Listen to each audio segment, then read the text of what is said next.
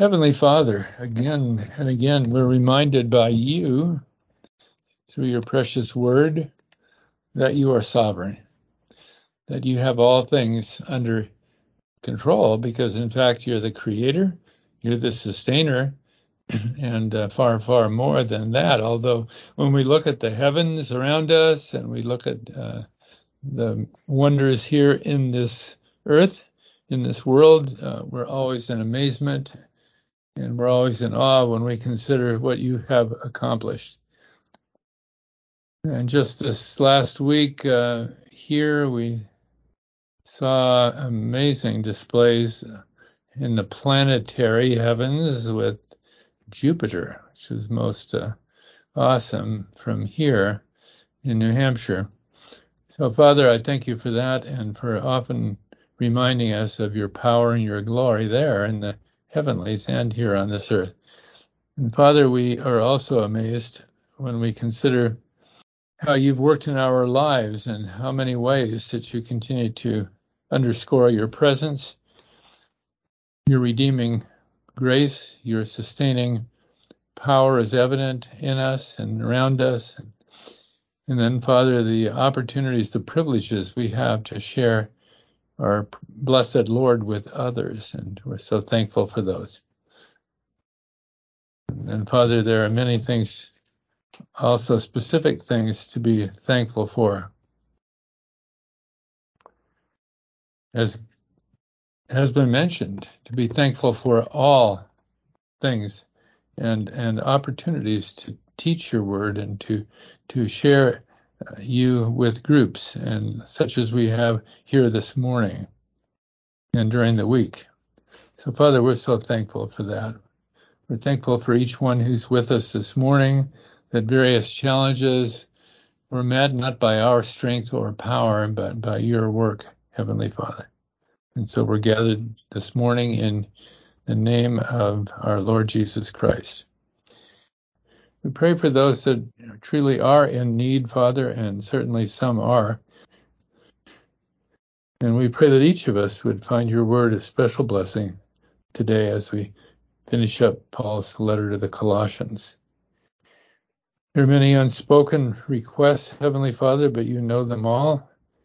And certainly our nation is in great need, and our people and the church of the living God having compromised so often that it's hard to find there the traces sometimes of your work, although your work can never be canceled out by the enemy, and certainly it will go forward, and we're so thankful for that. But Father, we do pray that you'd raise up those who would be willing to speak boldly in the name of the Lord and to accomplish the purpose that you have for them, even in government, that our government might be transformed and become again what it once was, in order to reflect the will of the people of this great land. So, Father, I pray that your word would capture the hearts of many, and this is a special day for that each week. So we pray for that, Heavenly Father. And pray for our meeting now. In Christ's name, amen. Well, I have mixed feelings about getting to the end of Colossians. Colossians is such a wonderful letter, and it's not very long. It's relatively short. Everything in it is precisely focused on the issues at hand. And the Apostle Paul, in a short form, teaches what he also teaches in longer form in his letter to the Ephesians. We've talked about that already and why that might be, but certainly the letter to the Colossians has much in it that we are in great need to know, to receive as truth, and to find suitable for applying perfectly to our own circumstances, because not that much has changed between the first century and the current century. 19 and a half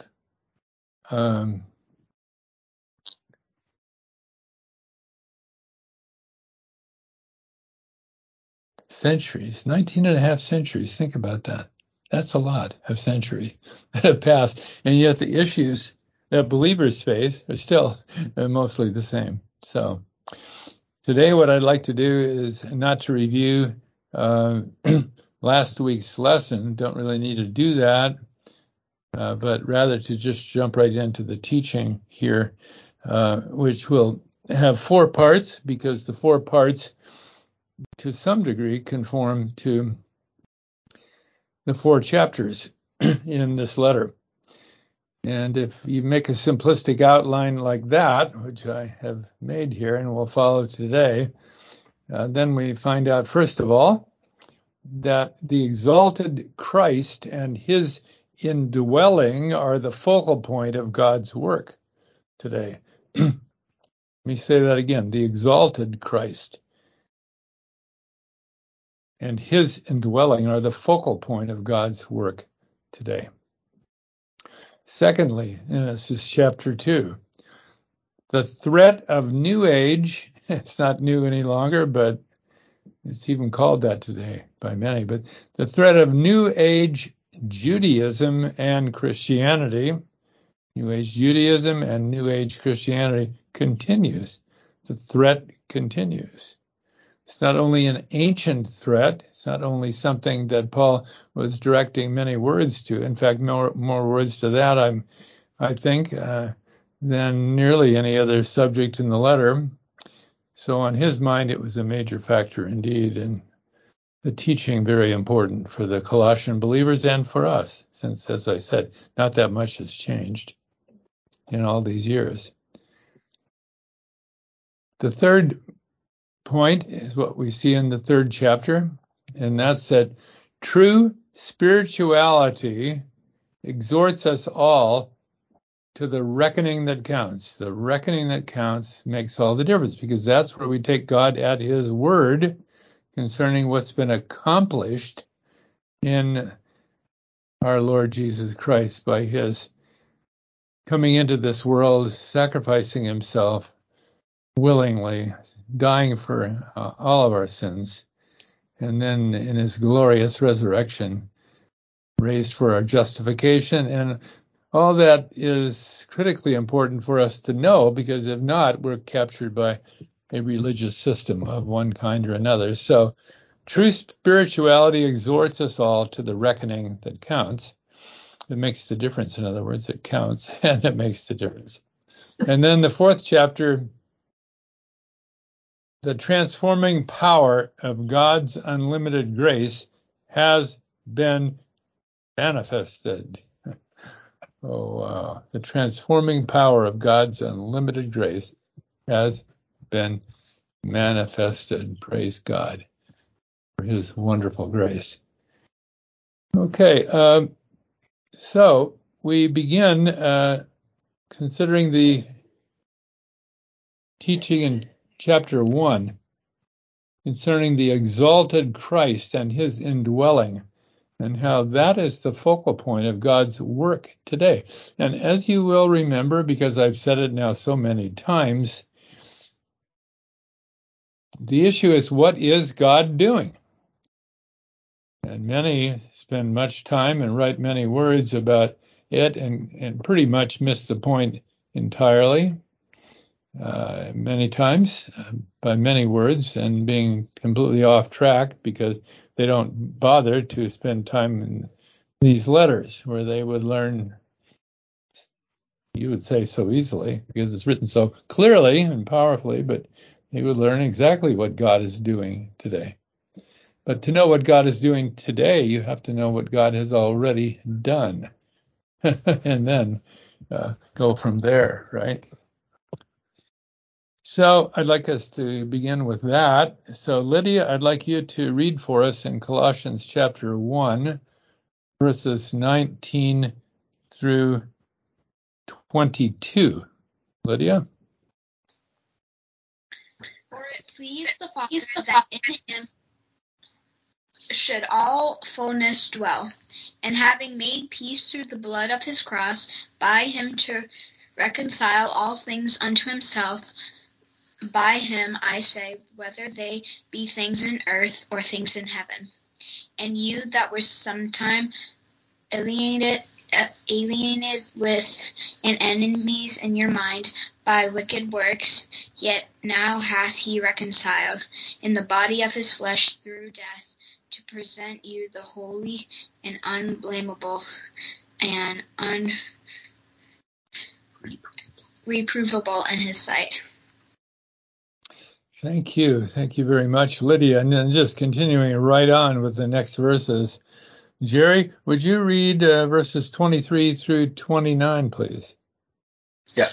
If indeed you continue in the faith, grounded and steadfast, and are not moved away from the hope of the gospel which you heard, which was preached to every creature under heaven, of which I, Paul, became a minister. I now rejoice in my sufferings for you, and fill up in my flesh what is lacking in the afflictions of Christ, for the sake of his body, which is the church, of which I became a minister according to the stewardship from God, which was given to me for you, to fulfill the word of God, the mystery which has been hidden from ages and from generations, but now has been revealed to his saints. To them God willed to make known what are the riches of the glory of the mystery among the Gentiles, which is Christ in you, the hope of glory. Him we preach, warning every man and teaching every man in all wisdom, that we may present every man perfect in Christ Jesus. To this end I also labor, striving according to his working, which works in me mightily. Thank you, Jerry. So that is the statement, really, quite a few words, a number of sentences, which exalt Christ. And it ends there with this amazing statement about Christ indwelling within the believers today. And certainly that then provides the focal point of God's work in this current time. If you just think about it this way, I mean, Christ indwelling every believer, think about that. Not simply from the point of view of being a great, great miracle indeed, but just think about the consequence of such a thing as that in the overall work of God today, right? If Christ indwells every believer, does that not change pretty much everything that we might have ever thought about what God is doing? I mean, after all, much of the teaching and preaching and discussion about what God is doing today, or let us say not doing, right, is focused on other matters like the homeless on the streets, for example, or the borders, or the health circumstances of our people, or, all of these things, right? So much discussion about this, about what God is doing or God isn't doing, and very little discussion about Christ in us, believers, who is, he says, the hope of glory. Now, why is that? Why is there so little discussion about that? Well, because the enemy does not want this truth to be known. And if it is known, in fact, it's written on the page, and these pages are printed everywhere still, right? The book burnings haven't begun here much yet, like they have in other countries, to destroy this word on the page, but perhaps will again. But the enemy certainly wants to cloud the minds of the people so they do not even open the page and consider what's written here. And many translations confuse the language enough that the truth of God is not any longer revealed on the written page, on the printed page. Fortunately, we do have translations that are accurate enough that we can learn what God is saying, even in the English language. Praise God.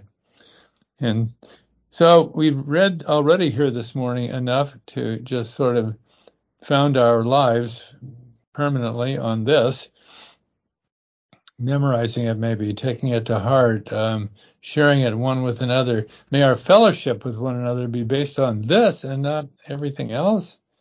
Wouldn't that be a wonderful thing, right? And yet often it's not, and many times I believe it's not even fellowship that we engage in. So what Paul is doing here in the first chapter, it seems to me, is to focus on the highest truth concerning what God is doing today in this current dispensation of God. What is this current dispensation of God? It's the dispensation of the grace of God, according to Ephesians chapter 3. It's the dispensation, the one which is of faith and not works of law, according to 1 Timothy chapter 1.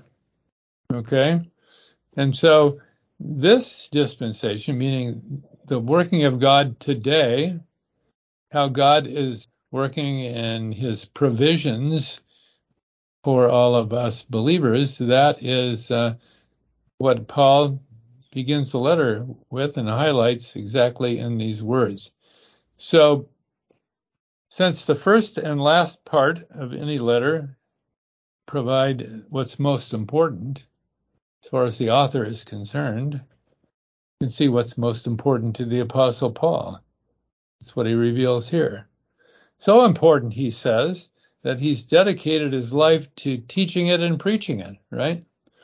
Let me read again there.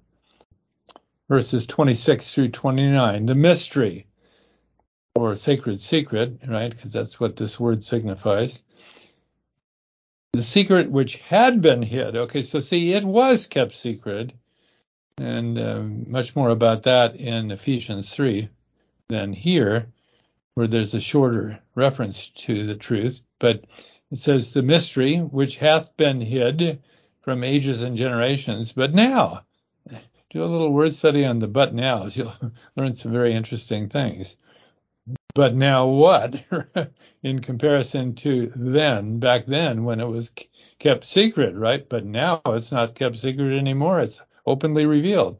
In verse 27, revealed to his saints, to whom God would make known what is the riches of the glory of this mystery. So I've said before, and we belabored the point at some length, about how there are many dimensions revealed of that mystery. And I think a better word than dimension, although I didn't choose to use it previously, but the better word might be facets. The truth of the mystery is like a very large stone found in the earth. And those who discovered it realized right off its value. In fact, it was a diamond, but it was of gigantic proportions. And so the best diamond cutters in the world began to work on it to bring out its internal glories. And so they cut facets on it with special tools, right? Special grinding machines to allow the light from the outside to reflect off of its internal being and essence and to reveal the glory that was placed there by the Creator, right? So that's what this special truth is all about. There are many facets to it that are just amazing once we begin to comprehend them. And so Paul uses a number of words to communicate that. And he says that the riches of the glory of this mystery among the Gentiles is Christ in you Gentiles, the hope of glory. Then he says, whom we preach. I emphasize that because I think it's often missed, even by those that have studied this carefully, right? thinking that it's Jesus who's being preached. Well, it is, but it's the Lord Jesus as is revealed here, okay? And so it is Christ as revealed here in the sacred secret given to Paul for us that Paul is referring, whom we preach. So this is the Christ who is exalted above all, right? And in fact, not only exalted above all, but he is, having redeemed us through the blood of his cross, he is the head of a heavenly organism. That heavenly organism contains all believers today. And that heavenly organism is called by Paul the body of Christ. There's a reason why the body of Christ is never mentioned by any author except Paul. Churches are mentioned by others because the word church means an assembly. Israel, in fact, was a church. You can read in the book of Acts, chapter 7, to see that. The church in the wilderness is called. That's not the body of Christ in the wilderness of Sinai. That is the nation of Israel at the time, having been delivered by God through great miracles and brought out of Egypt and 400 years of bondage and into the desert, and then taken off in the direction of the promised land, okay? So there are several churches mentioned in the Bible, one of which is the body of Christ. That one mentioned only by Paul, because that one constitutes one of the facets on the jewel of the sacred secret given to Paul for our benefit. Okay, so that's what we see revealed here. Just how critically important this teaching was for Paul is made clear there in verse 28, where he says, whom we preach, warning every man. Warning? Okay. Warning every man and teaching every man in all wisdom.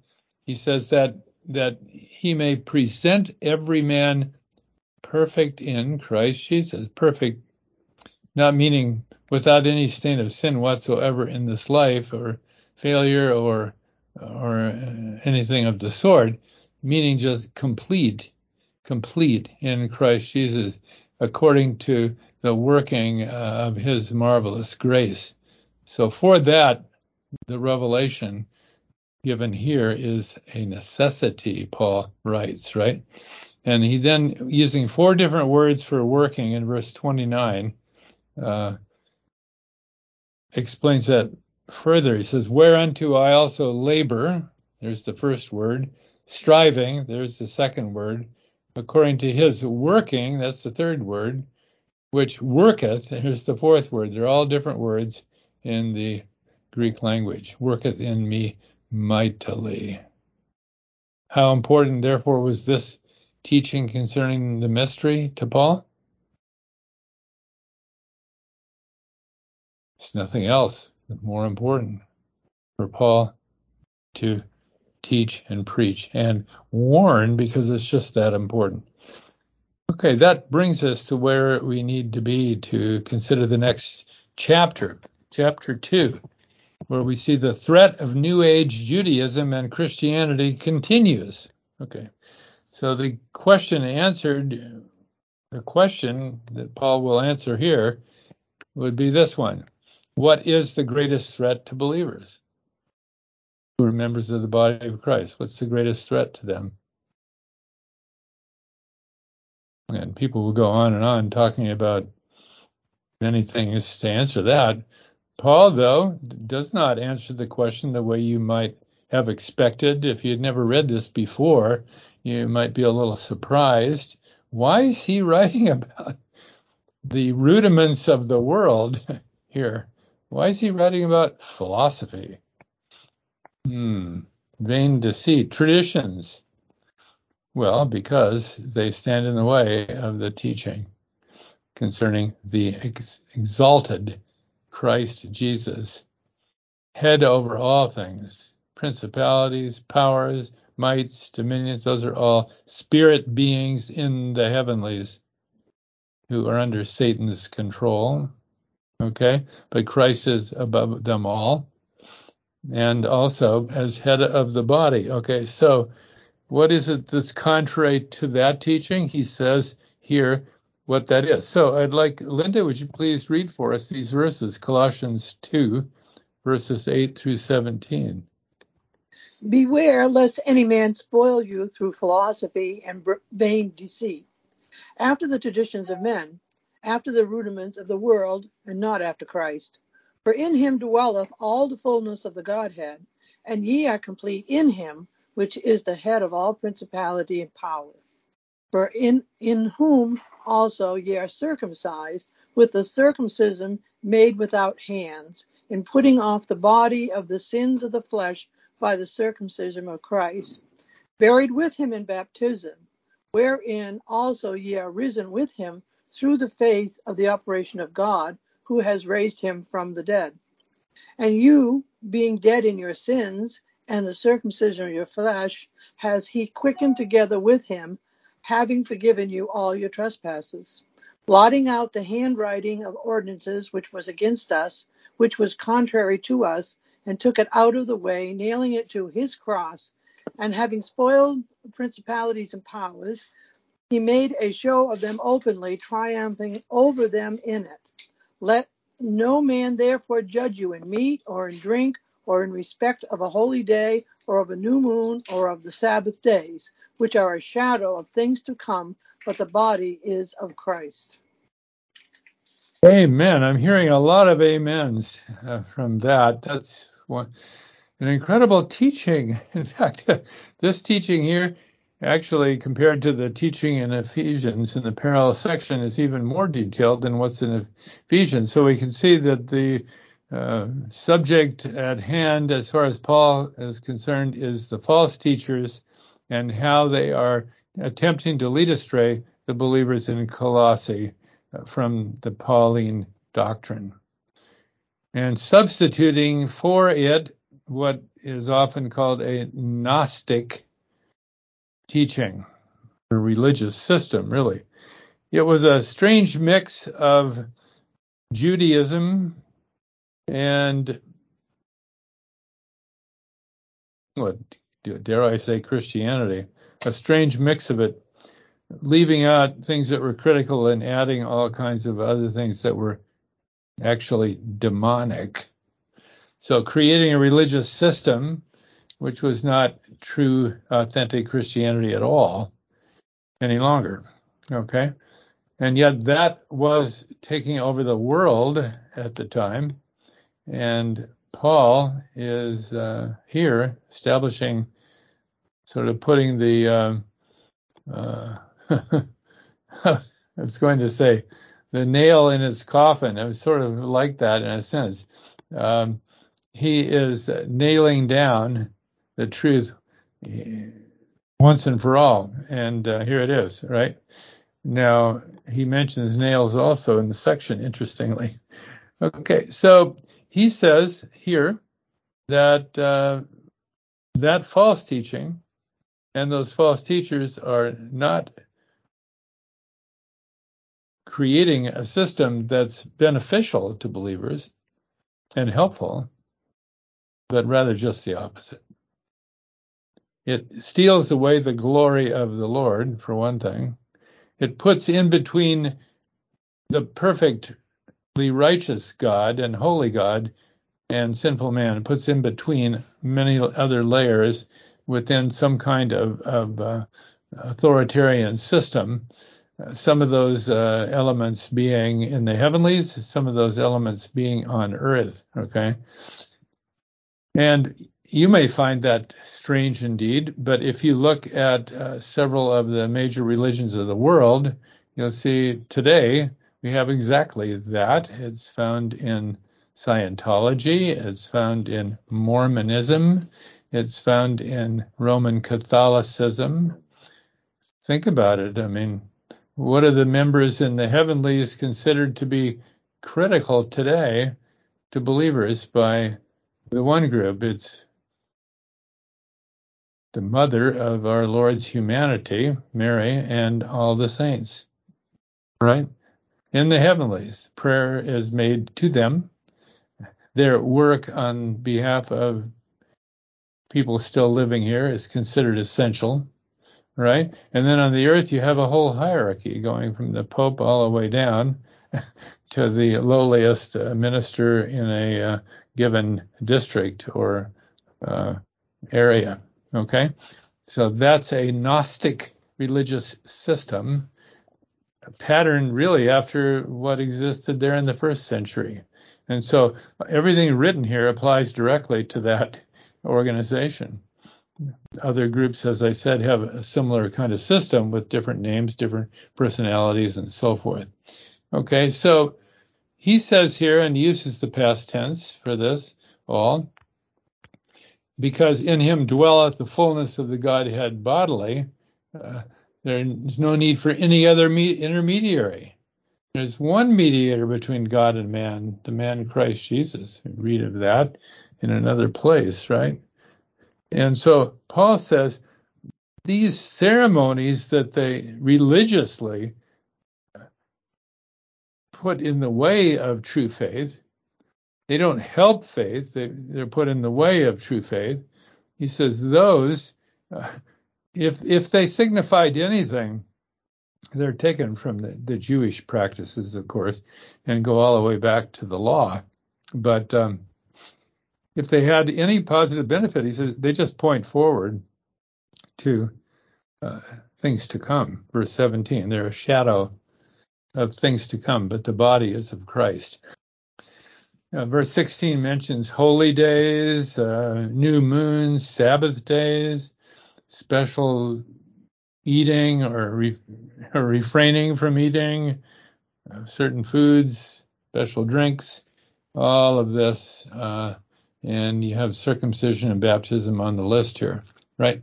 So Paul says we already have received the true and full reality of these different things.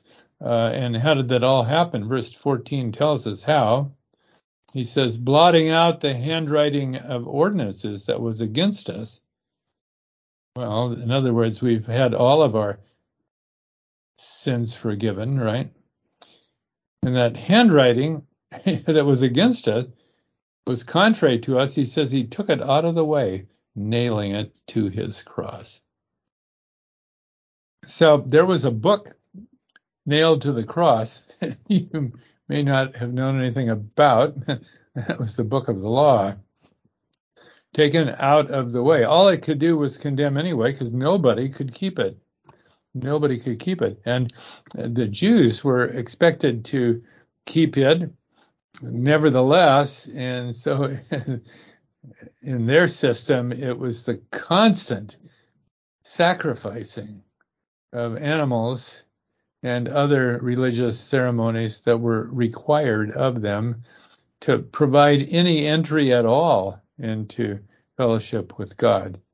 And it was a small entry indeed compared to what we have, all of our sins having been completely washed away forever, forgiven eternally.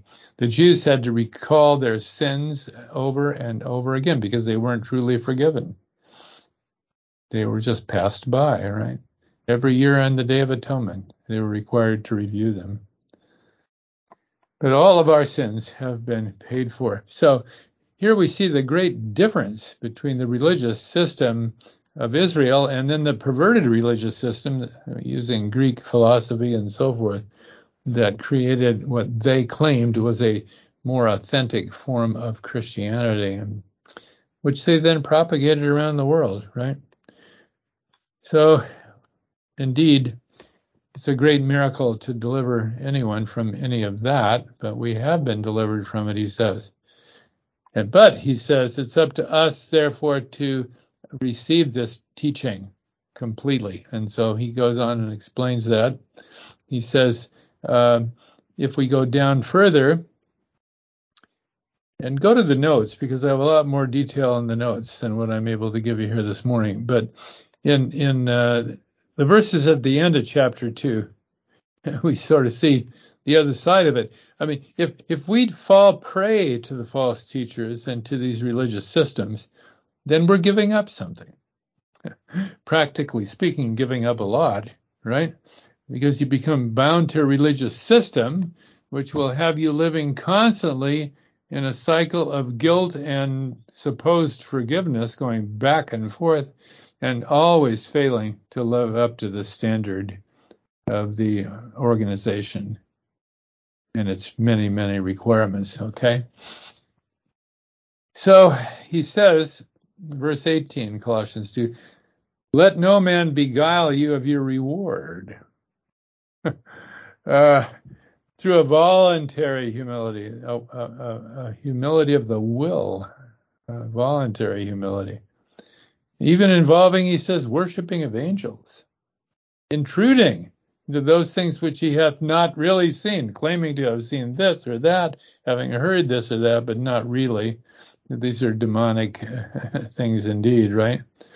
Vainly puffed up also by his fleshly mind. So it's not only demons that communicate to people, but people's flesh and the desires of the flesh are also communicating to the minds of these focused on these religious systems, right? Giving them false senses of righteousness and all of that, right? And he says, and not holding the head. So that false religious teaching cuts against and goes contrary to the true teaching of what God is really doing today through the head and his relationship to the body, and the body relationship one to another and to the head, right? Verse 19, and not holding the head, from which all the body by joints and bands, having nourishment ministered and knit together, increaseth or grows, right? Spiritually grows with the growth of God. So he says, don't be subject. He does not say, go along with their ordinances, because we have a better understanding that we can continue on with them so that we don't offend them. That's really not what he says here at all. It's quite different. He says, don't submit to them. Stand apart. Because everything they're promoting is in the realm of the flesh. Touch not, taste not, handle not. All perish with the using after the commandments of doctrines of men. Okay, so that's the second chapter. Isn't that a wonderful teaching? That's so directly applicable to today. Then the third chapter focuses on the reckoning that counts and how that's at the heart of true spirituality. We spent a lot of time on this before, so all I'll do now is quickly comment on it. But I'd like Patty to read for us those wonderful verses in Colossians 3, verses 1 through 4. If ye then be risen with Christ, seek those things which are above, where Christ sitteth on the right hand of God. Set your affection on things above, not on things on the earth. For ye are dead, and your life is hid with Christ in God. When Christ, who is our life, shall appear, then shall ye also appear with him in glory. Okay, thank you. So see, there are promises there. Absolutely. It has been stated that all of us are going to be in the glory.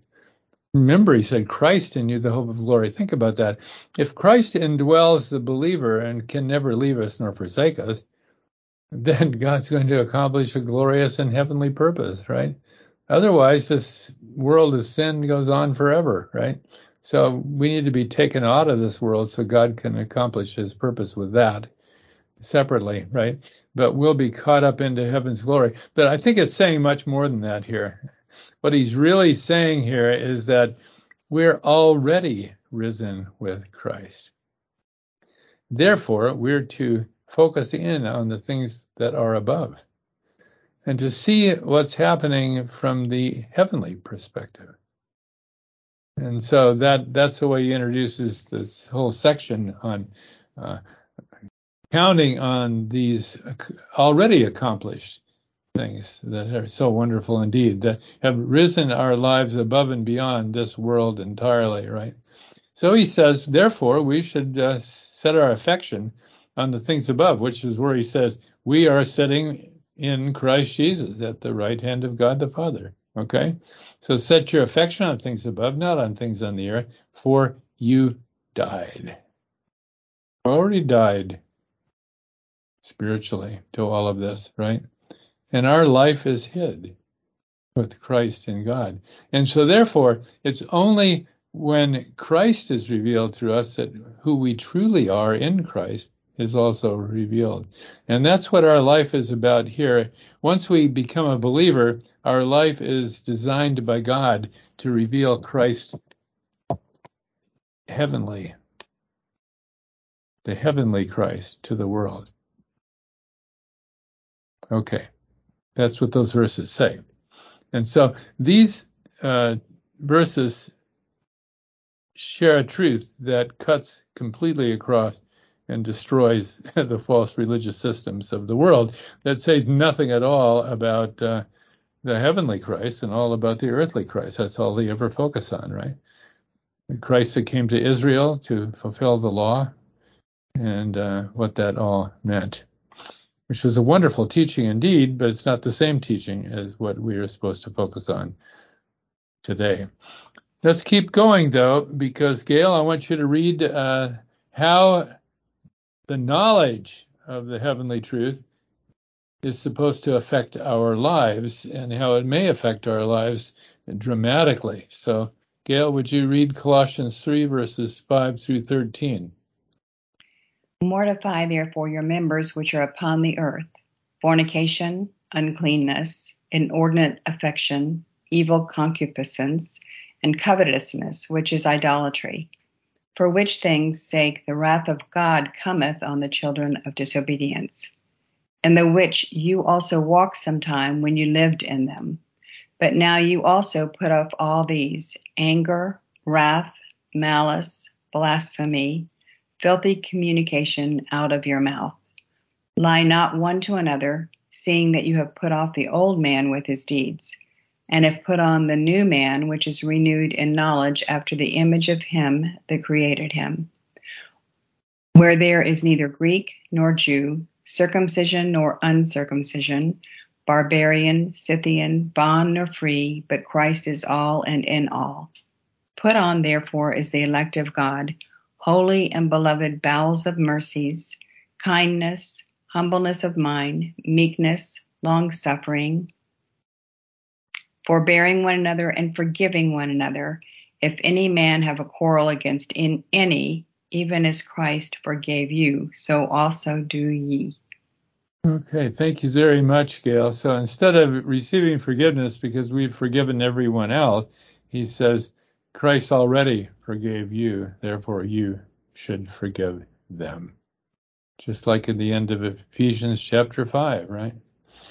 Okay, so the reckoning that counts then is very well established. Paul doesn't use the word reckoning here, but he does use the illustration or the analogy of putting on clothing, taking off one set of clothing, putting on another. He said, you've already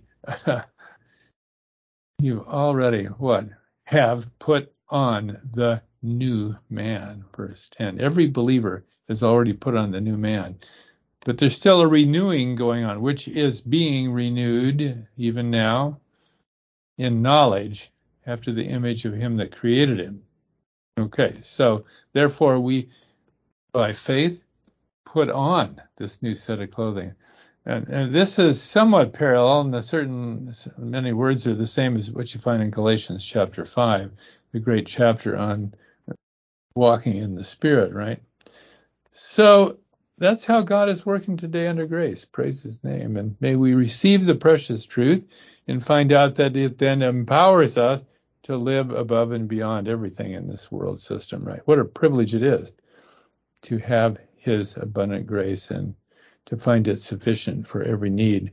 Then the fourth chapter, and there is the long list.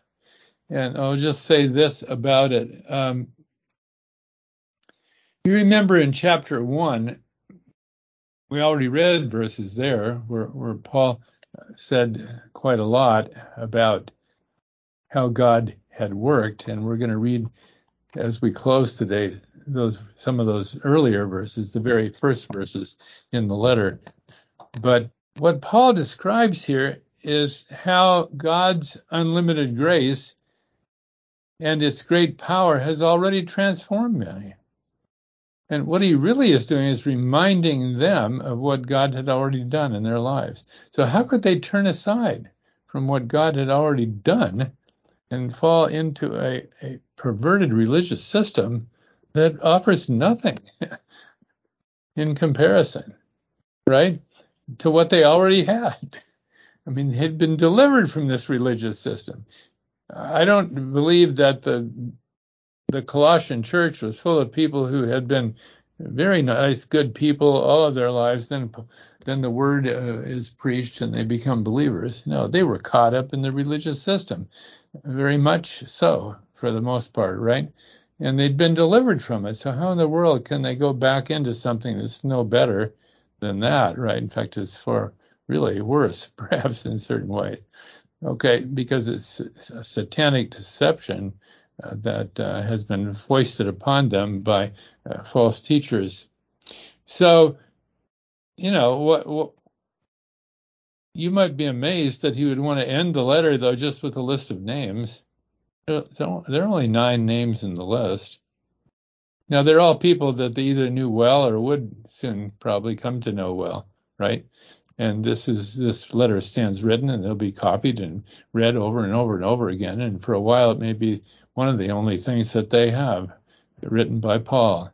But a list of names as the way to end a letter just doesn't seem like that's that important. Well, it is, because these names certified that God's unlimited grace was working. What else is God doing today but transforming such as that? Such as Onesimus, a runaway slave, right? And the Lord God even engineered his deliverance, his salvation, and now he sends him back to his master. The slave being sent back to his master in the Greek world, the Greek Roman world. I mean, what will be the consequence of that, right? Imprisonment or death? Well, no, of course, grace will be manifested. And Paul wrote the letter to Philemon and had Onesimus carry the very letter to his master, right? Imagine him knocking on the door of the house. They open the door of the house. Who's this? Oh, it's Onesimus. He's returned. Oh, my. And he has in his hand a letter to the householder, Philemon. The church, they're met in his house, it seems, right? So what an amazing miracle of God's grace. So Paul doesn't end the letter about mega churches and multi-million-dollar meeting halls with stadium seating and sound and video systems that cost more than the private homes of most who are meeting there. That's not on his mind at all. There's nothing about cathedrals. There's nothing about any of this, right? There was nothing in Colossae like that. There was a house church meeting in the home of someone in town, right? Something like that was also in Laodicea, and he mentions here in the list the name of the man in whose home the church in Laodicea met. His name was Nymphas. And so we see here at the end of the letter where God is working today. It's in the hearts of many. And what a wonderful, wonderful thing. He had opened the letter with the same subject, but not with the names listed. And so I'd like for Anne, if you'd read quickly there, Colossians chapter 1, verses 3 through 6. We give thanks to God and the Father of our Lord Jesus Christ, praying always for you, since we heard of your faith in Christ Jesus, and of the love which ye have to all the saints, for the hope which is laid up for you in heaven, whereof ye heard before in the word of the truth of the gospel, which is come unto you, as it is in all the world, and bringeth forth fruit, as it doth also in you, since the day ye heard of it, and knew the grace of God in truth. Thank you, Anne. So what's the most important thing that God is doing today? He's bringing the knowledge of the grace of God in truth to many, right? And it's bringing forth fruit. The gospel is the vehicle God uses. It is the power of God unto salvation. Tom, I'd like you to also read about it because Paul uses some different words to describe the majesty and the glory of the work of God under grace in verses 12 through 15 of the first chapter. Tom? Giving thanks unto the Father, which hath made us meet to be partakers of the inheritance of the saints in light, who hath delivered us from the power of darkness, and hath translated us into the kingdom of his dear Son, in whom we have redemption through his blood, even the forgiveness of sins, who is the image of the invisible God, the firstborn of every creature. Thank you, Tom. So different words, but certainly powerful words that reveal the power of God as he's working today in what? Canceling out the power of Satan over the hearts of many, right? And delivering them into the realm of his presence and power and grace. So personal names are given at the end, and earlier the teaching concerning those who had been saved, right? And he even mentions in other letters names sort of on the parallel with Onesimus, right? Remember in Philippians, I want Louis to read these 4 verses, and that'll be our closing today. But remember when we went through the letter to the Philippians, remember Euodias and Syntyche, the 2 names, Euodias and Syntyche. They caused such a turmoil in the church in Philippi that Paul wrote a letter to the church and highlighted them as, you could say, of troublemakers, but that's not a proper way to present it, and that's not how he ends his comment about them at all. It's not at all how he ends his comment about them, because these were saints of God who had a heavenly prospect. And today, and for some long period now, they have been in the glory, right? And so, Louis, would you please read these verses here, Philippians 4, 1 through 4, where we find out about their names and ours. What book are our names written in, Louis? Therefore, my brethren, dearly beloved and longed for, my joy and crown, and stay fast in the Lord, my dearly beloved. I beseech Euodia and beseech Syntyche, and they be of the same mind in the Lord. And I entreat thee also, true yokefellow, help those women which labor with me in the gospel, with Clemas also, and with other my fellow laborers, whose names are in the book of life. Rejoice in the Lord always. And again I said, rejoice. So what book are our names in? Where is your name mentioned? What book? He tells us here what book. The book of life. Amen and amen. Well, we need not say more. Paul has already said it all here, right? So endeth the letter to Paul to the Colossians, and may it continue to be a blessing to us today and always, because it contains the truth that transforms, does it not? And gives us a foundation for liberty, deliverance from every power the enemy might ever bring against us, right? For we are seated in the heavenlies in Christ Jesus. And when Christ, who is our life, shall appear, then shall we also appear with him in glory. These are promises that will be kept. Amen, amen, amen. Heavenly Father, thank you for gathering us today. And the blessings of your word, Father, always amaze us, because every time we open your word, we see what's written again and wonder why we never saw that before. So, Heavenly Father, so thankful we are to have it again before us. And may it be a blessing to us throughout the days and weeks. And whatever the challenges are, Father, may your truth always overwhelm us when we consider who we are already in the Lord Jesus Christ, and when we see the plan laid out for our future with you. So thank you, Father, and may each one be blessed with exceeding great glory today and always. We would ask that in Christ's name and for his glory. Amen and amen. Enjoy the Lord, all.